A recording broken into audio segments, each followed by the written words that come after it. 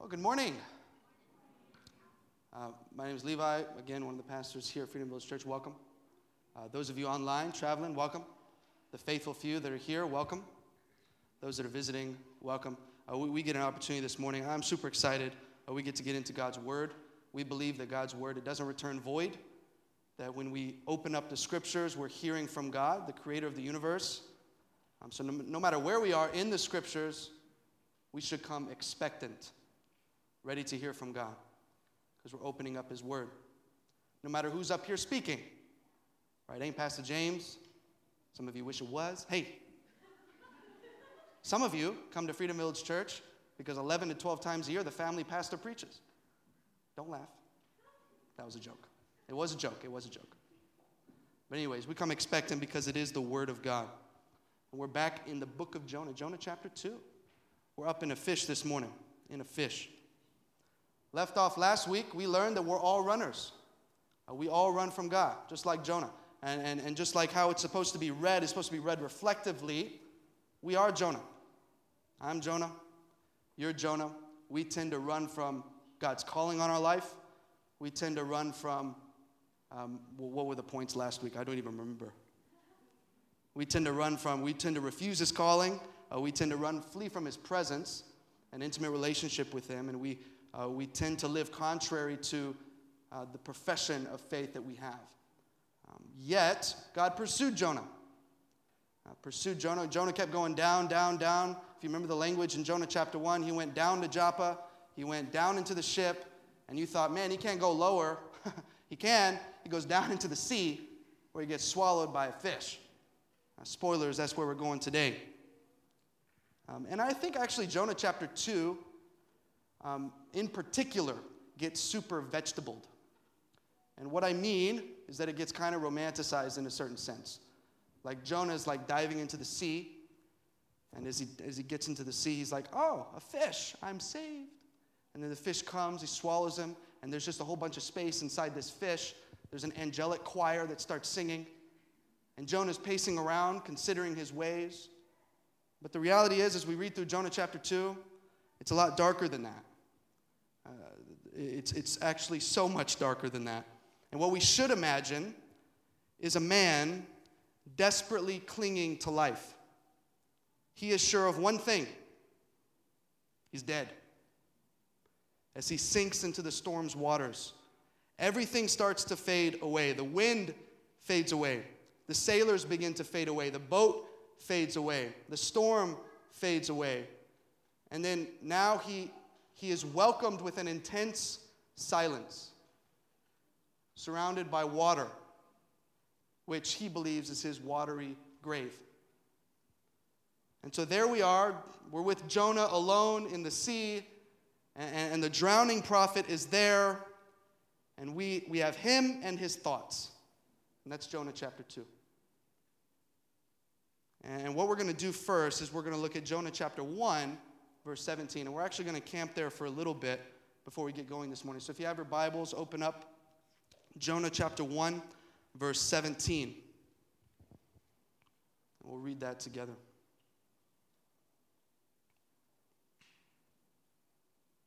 You'll notice throughout Jonah chapter, actually the entire book of Jonah, there's a lot of conjunctions. God, and God, but God, then God.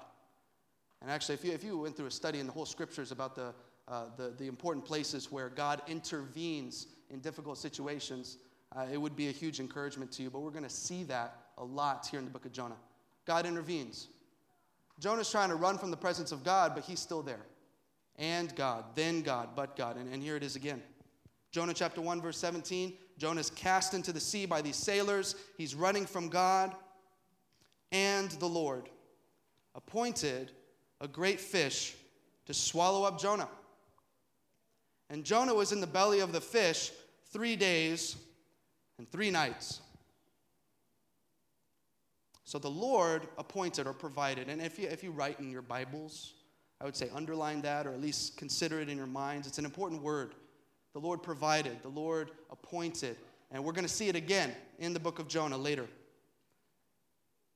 But then he says a great fish. And let's assume we're reading this for the first time. Let's just assume it. And we come to the point where he says, a great fish. It should cause us to pause and think, what? Well, what type of fish is this? Or how could this be humanly possible that a fish swallows a person and that person stays in the fish for 3 days and 3 nights? It's really interesting because that's what we should be thinking as we're reading. A fish? Like he's in the digestive tract of a fish, in the intestines of a fish, the fat and the blubber and the waste. And really the fish is only mentioned 3 times and kind of in passing in the book of Jonah. So sometimes in our minds we think of Jonah, we think of fish. But the author is not concerned about answering any of those questions. Because God is not concerned about the drama happening inside the belly of the fish. God is concerned about the drama happening inside Jonah's heart. And so the concern of the writer of Jonah is not about how could this be possible. It's about how God pursues a runner.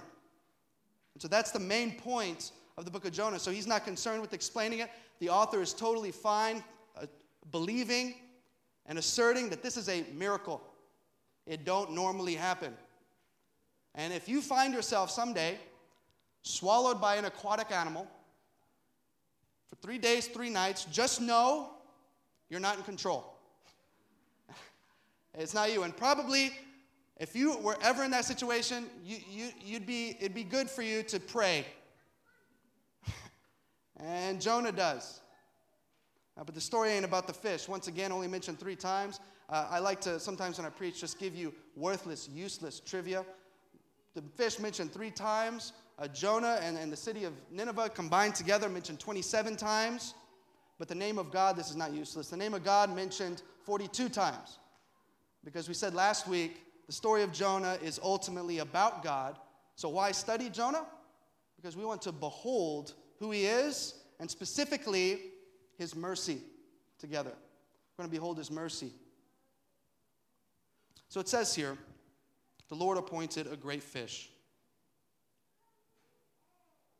But then it says, because if you think about it, God could have used any means to get Jonah's attention. Right? So we have this scene of the sailors tossing over this cargo. It could have been that Jonah could have grabbed onto one of those cargo pieces and then floated off to dry land, and he's praying as he's floating. It could have been that God teach Jonah how to swim, or he already knew how to swim, and he's swimming and praying at the same time. It could have been these different things, but he chose a fish. Why a fish? And I think there are good reasons for why God chose a fish. It says here that the great fish swallowed Jonah. And that's actually important. Because the phrase in the Old Testament, to swallow up, is always connected to judgment. So here, when a fish is swallowing up Jonah, we should think to ourselves, the judgment of God. But at the same time, the fish is the only thing keeping Jonah alive. So we have we have what seems to be the judgment of God, but it also seems to be the salvation of God in the fish. And you think, well, how does that work together? But actually, we see this in a few places in the Old Testament. And that's why I said at the beginning, actually I didn't say it at the beginning, I skipped it in my manuscript, but this is severe mercy. Severe mercy. And another way to say it, you could say salvation through judgment. Salvation through judgment. I'm just going to use one example actually I think that's up on the screen, salvation through judgment. Boom. Now we're going to act like, that intense moment. We're going to replay it. Salvation through judgment. Ooh, okay. We're going to look at one place in the Old Testament for this. Deuteronomy chapter 4, verses 26 through 31. It says this. It's a lot of scripture. Stay with me, please. I call heaven and earth to witness against you today, that you will soon utterly perish from the land that you are going over the Jordan to possess. You will not live long in it, but will be utterly destroyed. And the Lord will scatter you among the peoples, and you will be left few in number among the nations where the Lord will drive you. And there you will serve gods of wood and stone, the work of human hands. that neither see, nor hear, nor eat, nor smell. And then here's the transition. But from there you will seek the Lord your God, and you will find him. If you search after him with all your heart and with all your soul, when you are in tribulation and all these things come upon you in the latter days, you will return to the Lord your God and obey his voice. For the Lord your God is a merciful God. He will not, it's almost a story of Jonah right here. He will not leave you or destroy you or forget the covenant with your fathers that he swore to them. So as we go through chapter 2 today, let's remember this idea of God's salvation coming through judgment. The text continues in verse 17. He says that he was in the belly of the fish for 3 days and 3 nights. And this phrase is interesting, obviously, because of the connection to Christ. But it was actually in the ancient world a common way to express, he's on his way to death. A journey of 3 days. Maybe an equivalent in our modern vernacular, he's 6 feet under. He's done for. He's a goner. Right? He's on a journey of 3 days. Just a few examples for you from the Old Testament. Genesis chapter 22. It's not up on the screen. I looked up there with hope, but it wasn't there. Genesis chapter 22, Abraham and Isaac go on a journey for 3 days to Mount Moriah, where Isaac almost dies, but he comes back alive. In Exodus chapter 15, God's people journey into the wilderness, and they don't have water for 3 days. They're about to die until God miraculously provides water for them.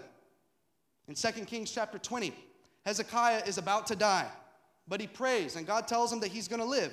And on the 3rd day, he goes up to the temple. And then you get to this will be up on the screen. You get to Jonah's contemporary, Hosea. Hosea chapter 6, verses 1 through 2, it says this. Come, let us return to the Lord, for he has torn us, that he may heal us. He has struck us down, and he will bind us up. After 2 days, he will revive us, and on the 3rd day, he will raise us up, that we may live before him. So this picture in Jonah that we have, it's helping us connect God's rescue of Jonah from death with how God brings his people from death to life. And in it, we're realizing that God did not want Jonah dead, but he wanted to bring Jonah to a place where he could revive his relationship with the Lord, to renew his calling in the Lord, the calling that he's placed on his life. It's salvation through judgment. Salvation through judgment. You also notice in the middle of, I believe it's there, middle of verse 17, there's a period. It seems a bit odd, but actually that's I'm acting like this came from the top of my head. A commentator said it's actually a pausal clause, whereas you read through it, you're supposed to pause reflectively and slow down. Because in chapter 1, what's going on? There's a storm that's getting stronger and stronger. There's these people throwing off cargo. There's this Jonah, he's running, right? There's so much action taking place. And basically how it's supposed to be read is, you're here, right, in the story. Now, you're here. How is that visual? You're here, now you're here. There's a focus now. Now it's just Jonah and God in the belly of this fish, and the story is dramatically slowing down in chapter 2. So what question are we looking to answer today? Jonah here experiences the severe mercy of God. So the question we're going to look to answer is, how can we rightly understand and experience his great mercy? Or how do we return to the Lord? How do we seek his mercy and his intimate presence when we're as low as we can go in life? How can we experience his mercy and his grace once again? And I think Jonah helps us on this point. Let's remember we all need God's mercy because we're all runners. We need to consistently go to the cross of Christ daily for forgiveness, for strength, for comfort, for direction. His mercy is not just for those that have come to Christ for the first time, but for those who are in Christ and have been for some time. We need his mercy. So we get to chapter 2. Now we're entering into the fish. Jonah chapter 2 verse 1 says this. Then Jonah prayed. There it is. He did it. To the Lord his God from the belly of the fish. Now, this first point is going to sound obvious, but I think we need it as Jonah needed it. We need this reminder constantly. If we want to seek, maybe you're running today and you want to seek a more intimate relationship with Christ, you need to pray. You need to fall before God. And it might sound obvious, and it's really one of the major themes of Jonah, because if you remember in chapter 1, that's Jonah's problem. Jonah in chapter 1, verses 1 and 2, he makes a prayerless decision to run from God. And that prayerless decision leads to God sending a storm over to Jonah. Jonah, what's he doing during the storm? He's down there, he's asleep. He's asleep below deck. And he's asleep below deck. The pagan sailors say, hey, come up, call on your God, pray. What does Jonah do? He don't pray. He's still prayerless. He's prayerless there on top of the ship. The storm's getting stronger and stronger, and they're crying out to their God, and eventually they cry out to the right God, and Jonah's still prayerless. And then he's tossed from the sea, and you think, man, he just can't get lower and lower. When's this guy going to pray? My goodness gracious. And then until he gets to the point where he can do nothing else, he prays. Some of us are on our way there right now.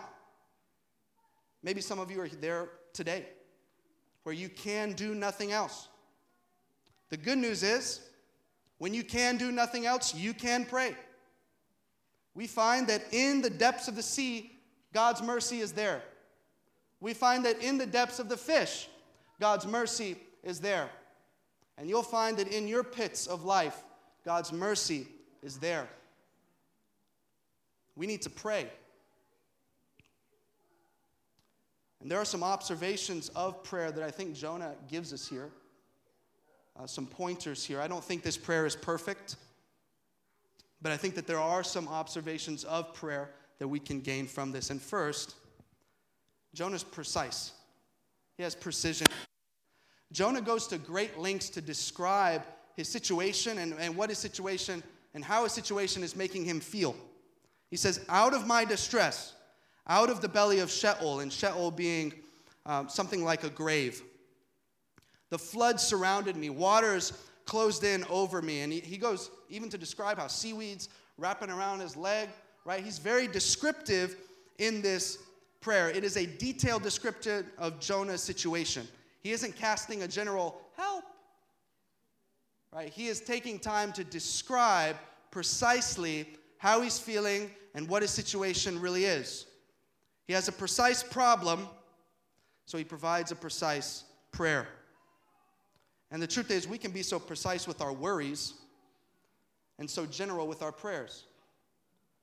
We can be talking to our friends, explaining our tough situations. Man, this thing happened and made me feel like this and this. Oh, woe is me. We can go through all these things. And then we come to God in prayer. It's like, God, give me strength for today. Okay, I'm done. Right? We can do that. We can get to going through the motions in that sense. But here, Jonah isn't doing that. And in fact, Jonah is so precise that he's finding precise scriptures that fit his precise situation. And I'm only going to use one example of this, but you can literally go verse after verse after verse of scriptures that Jonah has drawn in order to give himself words to pray in his precise situation. I'm going to use Jonah chapter 2, verse 2 here. It says this: I called out to the Lord out of my distress, and he answered me. Out of the belly of Sheol I cried, and you heard my voice. Well, first of all, what we learn here is not only is God there in the fish, but he's listening. He's hearing Jonah. And then let's read Psalm chapter 30, verse 3. O Lord, you have brought up my soul from Sheol. You restored me to life from among those who go down to the pit. So here we're seeing Jonah sample the Psalms as he prays. He's sampling from these songs of prayer and uses them to give him words to explain his situation. He has a precise problem. He searches for precise scriptures and prays a precise prayer. Jonah's being precise. But also, I think what we see here in his prayer is passion. I think we see passion. He says here, out of my distress, or in my distress. Right? There's an emotion there. Out of Sheol I cried. He's crying out to God. You heard my cry. I think Jonah here is showing us to pray with real passion, real emotion. And the reason I bring this up is because I'm just considering my own prayer life. I can get, how often do my prayers become just something we do? And we can fall into this groove of just going through the motions of prayer. And obviously we shouldn't turn our brains off as we pray, but it is to be filled with emotion. You say, well, that's just emotionalism. No, it's a relationship. I was thinking of, I was in Alabama these past 3.5 weeks, and we would put the kids down every night about 7:30 to 8 p.m. And, after that time, it's time to fellowship with the family, get together. Let's play some games. But the NBA Finals were on, so I was in the kitchen with my laptop watching the NBA Finals. Shame on me. Well, the Miami Heat made the NBA Finals. I'm a Miami Heat fan. No one expected the Miami Heat to make the NBA Finals. And we were there, getting absolutely crushed by the Denver Nuggets. But that's beside the point. Okay. That's beside the point. But as I'm watching this game, and the point of this is simply this, we can be so passionate about worldly things, right? And as I'm watching the game, and I'm watching every single bounce of the basketball, I feel something. Every single shot that's missed, I feel something.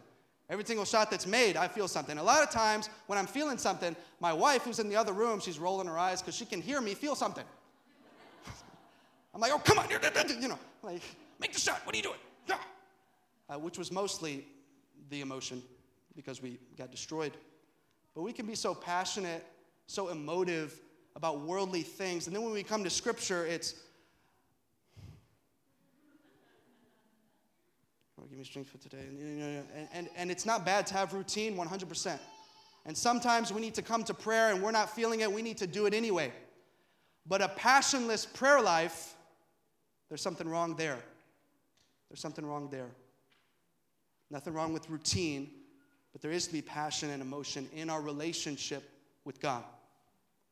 So I think we see that a bit here as well. Jonah prays with precision. Jonah prays with passion. But he also prays with a posture of thanksgiving. A posture of thanksgiving. We see that in verse 9. But I, with the voice of thanksgiving, will sacrifice to you. So Jonah's posture here is one of thanksgiving, which would make sense if verse 9 came after verse 10. Verse 10 is, of course, when Jonah's vomited onto dry land. That would make more sense. Verse 9 would be easy after verse 10. How often do we bring thanksgiving to God in the fish? In our pits of life, do we thank the Lord? Do we praise Him? There's a time for lament, but I don't think lament cancels the need to be thankful for daily provision, and especially the provision of salvation that He gave us through the life, death, and resurrection of Jesus Christ. Jonah is thankful in the fish. So Jonah's running. God pursues him. God sends a fish. Now Jonah is silent before the Lord, not because he wanted to get there, but because God put him there, because that's what he needed, because God loved him. And he's now experiencing the mercy of the Lord, the severe mercy of the Lord, to be brought back into intimate relationship once again. And what does Jonah do? He prays. He prays. And if we are to experience God's mercy at the lowest point of our lives, if we're to renew our relationship with God, we need to run to Him in prayer. But also, secondly, we need to know that we need to understand that we are depraved. We need to understand that we are depraved. Jonah chapter 2, verses 3 through 4. For you cast me into the deep, into the heart of the seas, and the floods surrounded me. All your waves and your billows passed over me. Then I said, I am driven away from your sight.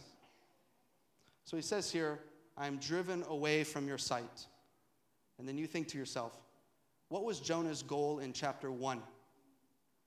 to flee from the presence of the Lord.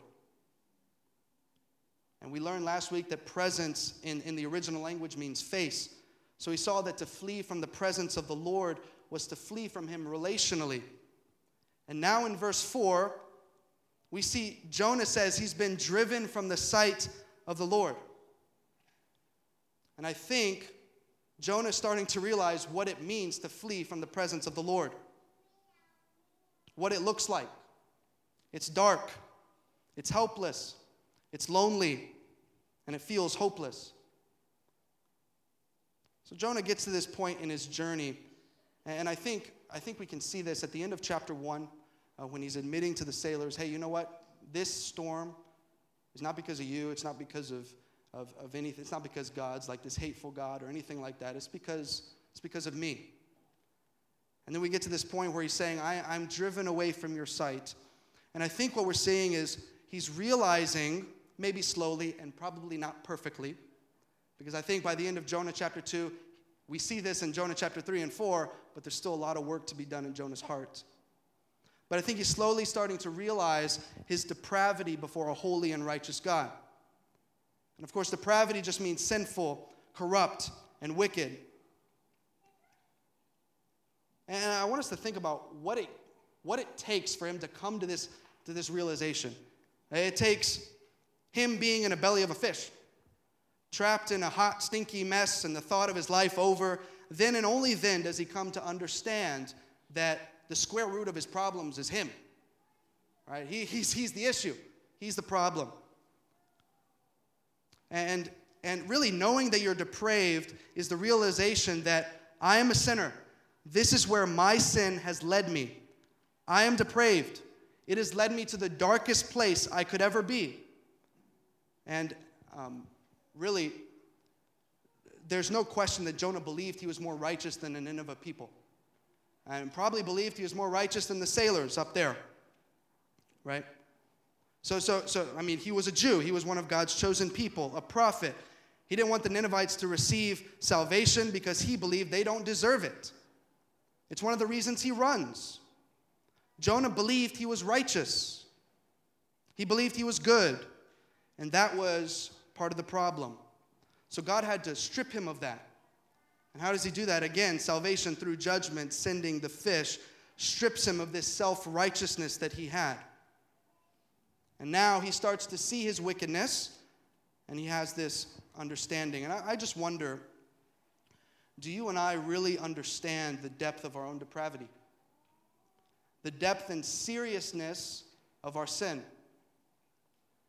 Because until you realize the depth of your own depravity, the depth of my own depravity, until you realize the bad news that your sin causes you to be separated from God, divorced from God, dispelled from his presence, or driven away from his sight, until we see that, we really never understand the good news of the gospel.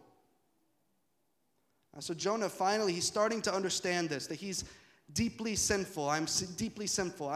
And that's my identity. That's who I am. And then once he sees that, the good news starts to trickle in here in Jonah chapter 2. Verse 6 through 7. Yet, and here's another conjunction, yet God, but God, yet you brought up my life from the pit, O Lord my God. When my life was fainting away, I remembered the Lord, and my prayer came to you into your holy temple. It's so interesting as well. I'm not sure I 100%, I'm ready to know exactly where this is coming from, but this isn't a prayer for deliverance, it's a prayer of deliverance. So it's not that Jonah is praying that he is delivered. He's praying that he has been delivered. I think what we could see from this, a principle here, deliverance from your circumstances is good, but deliverance from your sin is infinitely greater. So Jonah's still in the fish, but it is a prayer of deliverance, not a prayer for it. He is thanking God, praising God, because he has delivered him in the fish. That intimate relationship is being renewed. The mercy is there in the depths of the sea. And it's true for us as well. Because circumstances, don't really even matter. You can be in the belly of a fish, totally hopeless, and still be worshiping God. Because Jesus is everything. He is all you need. So that's why deliverance from circumstances is good, but deliverance from sin is infinitely greater. Because a relationship with Jesus, that hope-filled, life-filled, joy-filled relationship, is really what we need in life. And I'll ask a question here at this point. Why is Jonah mentioning the temple? Why does he mention the temple here? Well, in the Old Testament, we know that the temple was where the presence of God dwelled. It's where he would manifest his presence, communicate, relate to the people here on earth. And so though he was omnipresent, which means, he's everywhere, he chose to dwell and have his presence in a special way in the temple. So God is everywhere. He chose to manifest his presence in the temple to the people of Israel. But inside the temple, so let's be a little more specific, inside the temple there was a room called the Holy of Holies. And in that room, behind the curtain, sat the Ark of the Covenant.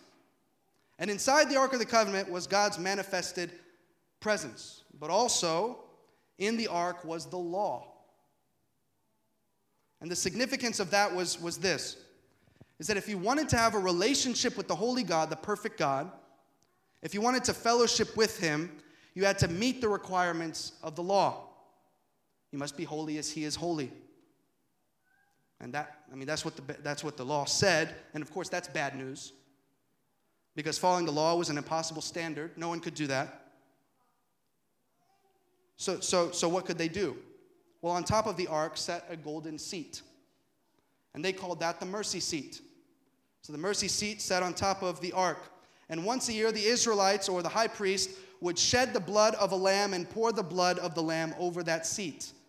And what God was saying through that action, through the seat, through the ark, and through the temple, was that despite you Israelites breaking our covenant, our relationship, despite the fact that you don't obey the law and are not holy, I'm going to allow that blood to pay for your sins and to make you clean. That blood is going to pardon or pay for your sins. And so Jonah, there in a fish, is remembering the Lord, and he's remembering the temple, the mercy seat, the Holy of Holies. The fact that his sins are paid for, God has made a way in that sense. And so here, for us New Testament believers, in a sense, he's preaching the gospel.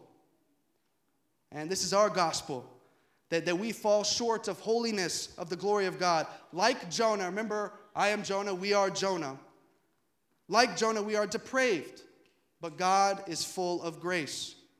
And in the depth of that grace that covers our sin, for Jonah it was the mercy seat. For us, of course, it's Jesus, the perfect Lamb of God, who shed his innocent blood for us to take away the sins of the world. 1 John chapter 2, verses 1 through 2 says this. But if anyone does sin, we have an advocate with the Father, Jesus Christ, the righteous. He is the propitiation for our sins, and not for ours only, but also for the sins of the whole world. Faith in Jesus makes us clean. He has paid for our sins. And if you want to understand the gospel, if you want to renew that relationship with Christ once more, if you're running from him and you want to return to him, running from him to running to him, we need to pray. But also we need to understand that we are depraved, that we need his grace and his mercy, and that's found only in Jesus Christ. He is the author of our salvation, we're going to see later. He is the giver of our salvation. He is the keeper of our salvation. There's nothing we could do to gain salvation. It is of the Lord. So we need to know the depth of our depravity, but also we need to know the depth of God's steadfast love. We need to know the depth of God's steadfast love. Verse 8. We'll go to verse 8. Jonah says this in his prayer. Those who pay regard to vain idols forsake their hope of steadfast love. And we're going to take a look at that word, steadfast love. It's very important. We're going to see it soon, just not quite yet. I think it's really easy to pass this verse quickly. But if you read a lot of scholars, a lot of commentators, they say that this is one of the key verses in the book of Jonah. And in fact, you'll find it's actually the midpoint of Jonah as well. And this is essentially, I think, what we take away from this verse. The gospel leads us to the reality that we all have idols that need to be exposed. And I know Jonah here, so this is why I say this is an imperfect prayer.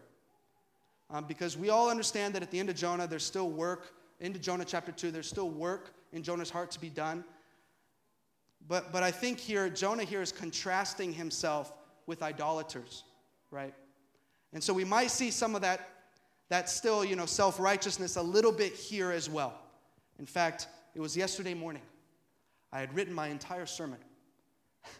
And all of it was like, all the great things we can take away from Jonah's sermon. And wow, this is just a great prayer, great, wonderful thing. And then I read it again. I'm like, maybe not. Maybe actually there's a lot of issues here. And I think one of them is that we can slightly see there's still a little bit of that in Jonah's heart. Because in 1 Samuel chapter 15, verses 22 through 23, we find actually that Jonah is an idolater. Jonah chapter 15, 1 Samuel 15, 22 through 23. Has the Lord as great delight in burnt offerings and sacrifices as in obeying the voice of the Lord? Behold, to obey is better than sacrifice. And this is it. And to listen than the fat of rams. For rebellion is as the sin of divination, and presumption is as iniquity and idolatry. So here we see rebellion looking a lot like idolatry.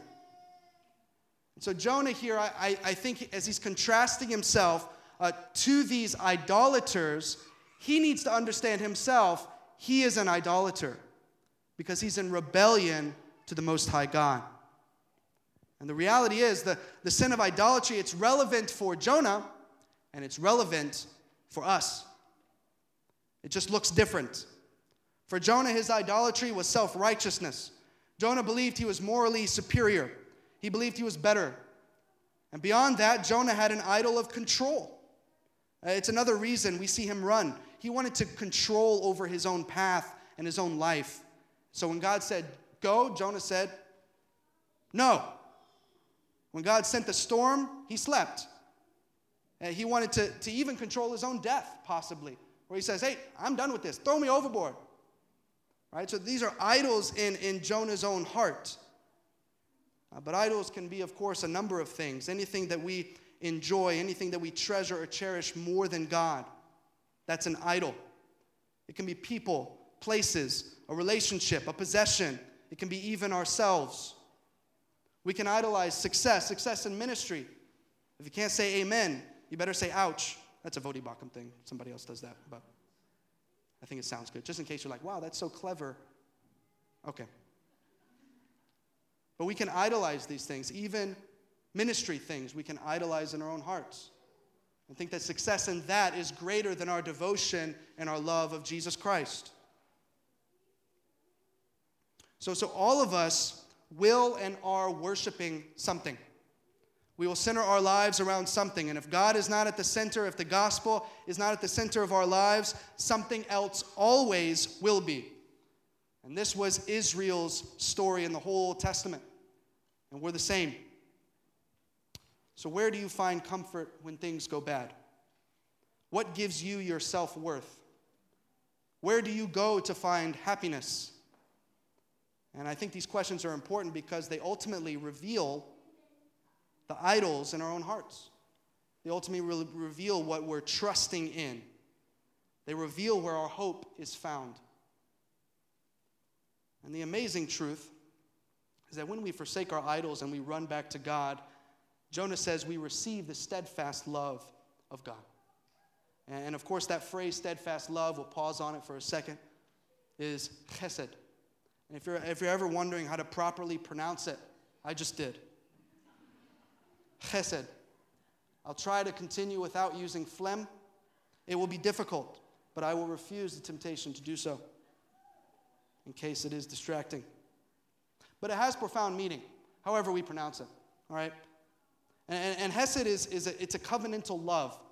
It brings together so many different things that we use individual words for in the English, and it brings those things together. It brings together grace, love, kindness, all into one word. And even more amazing, it brings together this idea of it being undeserved.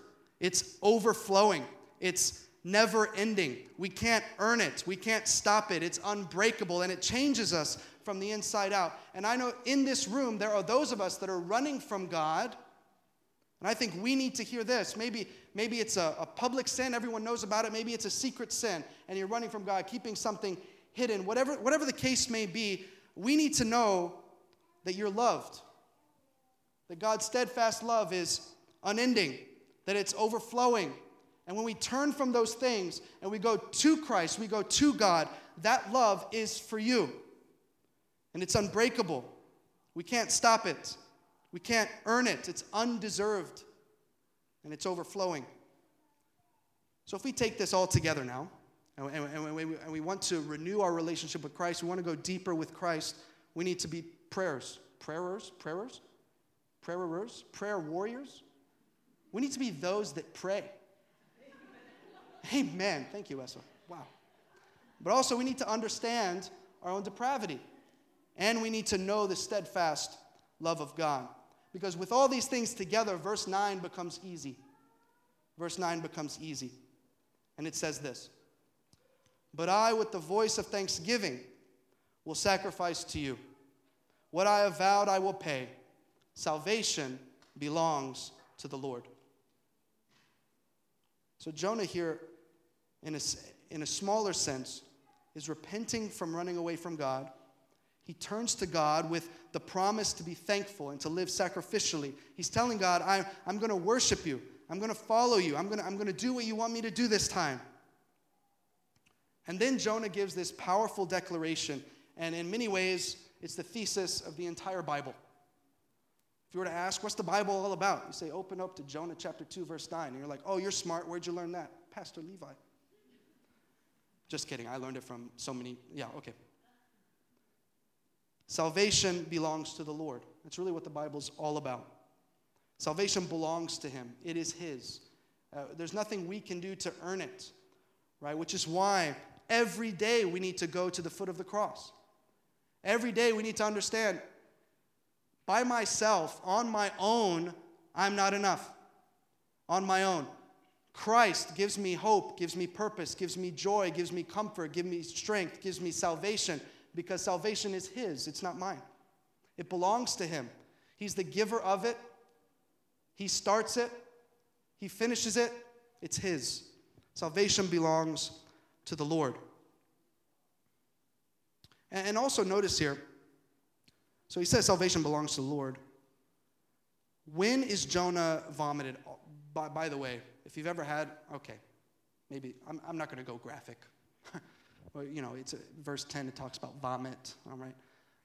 I will say, another way that this, whole scene is kind of dramatized and fantasized a little bit is, you get the scene of, Jonah, he gets spit out from this ship, from this boat, and boat, what am I talking about? From this fish, and he's smiling as he's getting onto dry land. It's vomit. It's gross. If you ever had an experience of vomit, you're not thinking to yourself, wow, I wish I was Jonah. You're not thinking that. Jonah's not like, wee, I'm saved, this is so great. It's vomit. It's disgusting. It's gross. Let's keep going. So verse 10. "And the Lord spoke to the fish, and it vomited Jonah out upon the dry land." And again, the author is quick to note here who is in control. Just as much as the big fish was under the command of God when it swallowed Jonah, we see God sending the storm. We see God eventually sending a worm, right? God is so in control of this story. And finally, Jonah just admits to himself, no, salvation is of the Lord. It belongs to him. So Jonah prays, he stays in the fish. Jonah talks about sacrifices and vows. He stays in the fish. Jonah talks about idolatry and how they're idolaters, and maybe he's an idolater too. He stays in the fish. What else is Jonah? He talks about seaweed, Talk about how he's at the bottom of the sea. He stays in the fish. The moment he says, salvation belongs to the Lord, it's the power of God that saves, he is then vomited from the fish.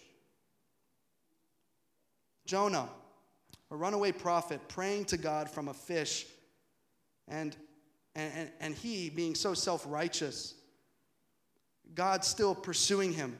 Jonah doesn't deserve it, but God is giving it. And let me just bring this to us. We need the same grace. We need the undeserving grace of Jesus Christ because we are undeserving sinners. We all rebelled against God. We're all prone to cover up all rebellion in all types of ways. And it's easy for us to rebel against God and then focus on the consequences of our sin as if we had nothing to do with it. We're prone to self-righteousness. We're prone to look at other people, other idolaters, and say, well, I'm not as bad as them. But in reality, we are all undeserving sinners, and we all need the mercy and grace of Jesus Christ. And maybe there are some of us today that are running, rebelling in ways maybe other people can see, maybe other people can't see. Only you and God know, but that's exactly it. God knows, God sees, God hears. He's in the fish, he's with you now, and God loves you. He loves you with a steadfast love. If you only turn away from your sin and go toward him, that love is undeserving, it's overflowing, and it's never ending. And there's a conversation in Matthew chapter 12 between Jesus and some religious rulers. And in this conversation, it goes like this, Matthew chapter 12. Then some of the scribes and Pharisees answered him, saying, Teacher, we wish to see a sign from you. But he answered them, An evil and adulterous generation seeks for a sign, but no sign will be given to it except the sign of the prophet Jonah. For just as Jonah was 3 days and 3 nights in the belly of the great fish, so will the Son of Man be 3 days and 3 nights in the heart of the earth. Jonah, as does the rest of the Old Testament, points to Jesus. And really, Jesus did everything right that Jonah did wrong. Jonah ran from his enemies. Jesus runs toward them. Jonah was on mission of revenge because he hated the Ninevites. Jesus came on mission of rescue because he loved the world. Jonah was all about his own self-protection. Jesus poured out himself in self-sacrifice. Jonah bore judgment for his own sin. Jesus bore judgment for the sins of the world. Salvation through judgment. Except Jesus takes our judgment on himself. Are you seeking to return to the Lord today? Are you seeking his mercy and his grace? Start with prayer. Understand your depravity in the presence of a holy God and know the depths of God's steadfast love for you. I'm going to ask the worship team to come up. We'll close in prayer together.